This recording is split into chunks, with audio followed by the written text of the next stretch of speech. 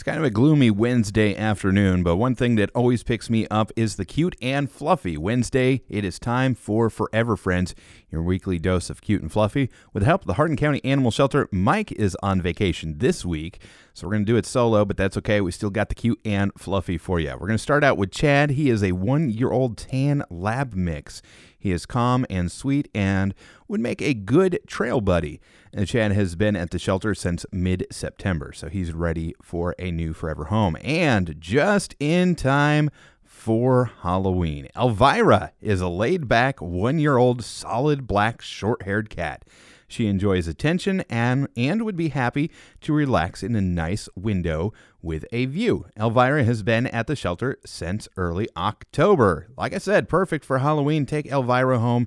Also take Chad home too. And speaking of taking home, let's see what our numbers are. This is my favorite part because this is what shows how successful Forever Friends has been. So since we've started the program, we have featured 446 cats and dogs. And how many do you think we've adopted out? 444. Fantastic. I love that. That's always good news. Of course, if you'd like to learn more about what the Hardin County Animal Shelter is doing, you can go stop by. They're at 220 Peterson Drive in Elizabethtown. They're open Monday through Saturday, 12 noon to 4 p.m. You can give them a call at 270-769-3428.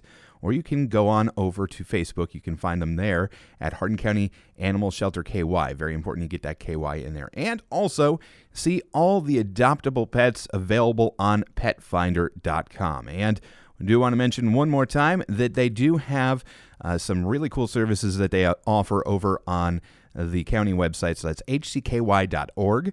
There you can fill out an adoption application. So if you'd like to take one of the animals that we've talked about today home, fill out that application, and you get kind of like a little reservation there, and it speeds up the process. Very easy. Also, you can fill out your renewal for your dog license there as well. Very easy.